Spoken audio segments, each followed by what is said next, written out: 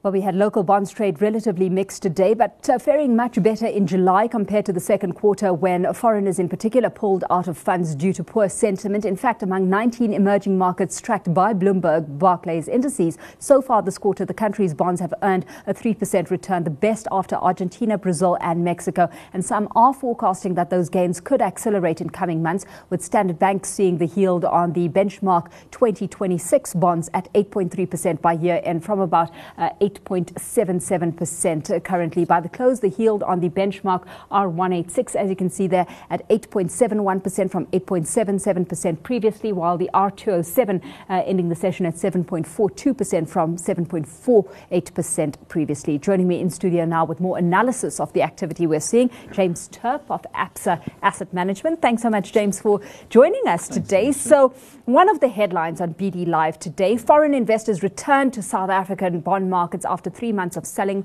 What's gotten this interest going again? Because despite nothing much having changed, they are emerging as net buyers of government debt right now. Sure. Thanks, Alicia. So, yeah, we've seen massive selling from foreigners, haven't we?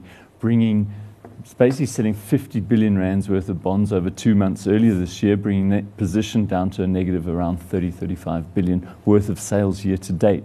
That's as a result of shrinking global liquidity. So just simple math would tell you they'd have to be selling out of their exposure to South Africa. However, as yields have moved higher as a result of that, both selling here and broad emerging market selling, there's value. Inflation here continuing to be flat and not moving as high as expected, showing great real returns in our assets. So that's probably tempting some of those funds to come back. As you highlight, locally, we've had that lower than expected June inflation data coming in as a positive and certainly a bullish surprise. How much does Eskom's mountainous debt and the potential risk it poses to the fiscus distract from that positive element, bearing in mind that we've had the Chinese government make quite a hefty pledge today? That's right. So kind of short-term relief, really, because we know there's this cash flow problem at Eskom. They need this huge quantity of funding just to be able to pay salaries and pay running costs. So this does take 2/3 of that funding requirement and push it out. It's a loan, though. It's got to be repaid from operating profits that they make. So it does relieve short-term pressure. So that's good news. But it is a government guaranteed loan, so it puts pressure once again on that government guarantee that Eskom has. Eskom still needs to do an offshore bond as well. So they're not out of the woods, certainly, but this relieves pressure. What it does, though, it still adds pressure to the fiscus, of course, as you say. Because, of course, what everyone's waiting to see is if government steps in with yet another bailout, even if it is later down the road, because it would undermine the government's commitment to actual fiscal consolidation as we go along. And that's certainly the ratings agencies, something that the ratings agencies have their eye on. Definitely. That's at least for now, we can take a breather with rating agencies. But closer to the end of the year, it's going to be once again looking at these revisions to GDP lower are going to be a concern to rating agencies, as well as this fiscal stress that the state-owned companies and the contingent liabilities bring to that. So. Given those local factors and the fact that now we've seen outflows originally having been sparked by the stronger dollar and US Treasury rates moving higher in the global arena, and that very much still on the cards. Surely too soon to call it a complete reversal, right, of bond flows at this stage. We've got to really put things into perspective. That's true. I mean, it's only really been 3 or so billion inflows resuming. Foreign holding, as I say, is at a low of around 40% at the moment, compared to where they've been just a few months ago.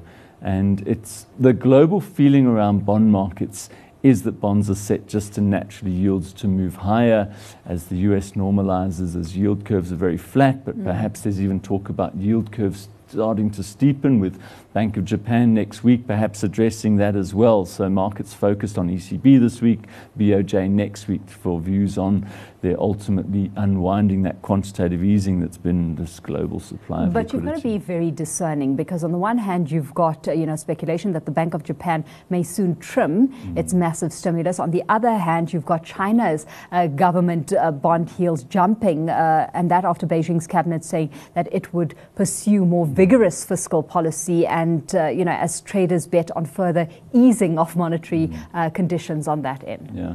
It's difficult to keep up with all these global developments as well on yields too. You've got to keep a look at it. We try and focus more on the US, the more liquid markets, certainly, for where our interest differentials are on those curves. But you still have to take a look at South Africa inflation versus where our yields are for us as domestic investors. So for all of that foreign selling, there have been big domestic buyers of that because they're showing good value. Absolutely, and the opportunity there. Let's leave it there. James, thanks so much for having joined us in studio this evening. Of course, at Absa Asset Management's fixed income portfolio manager, James Turp.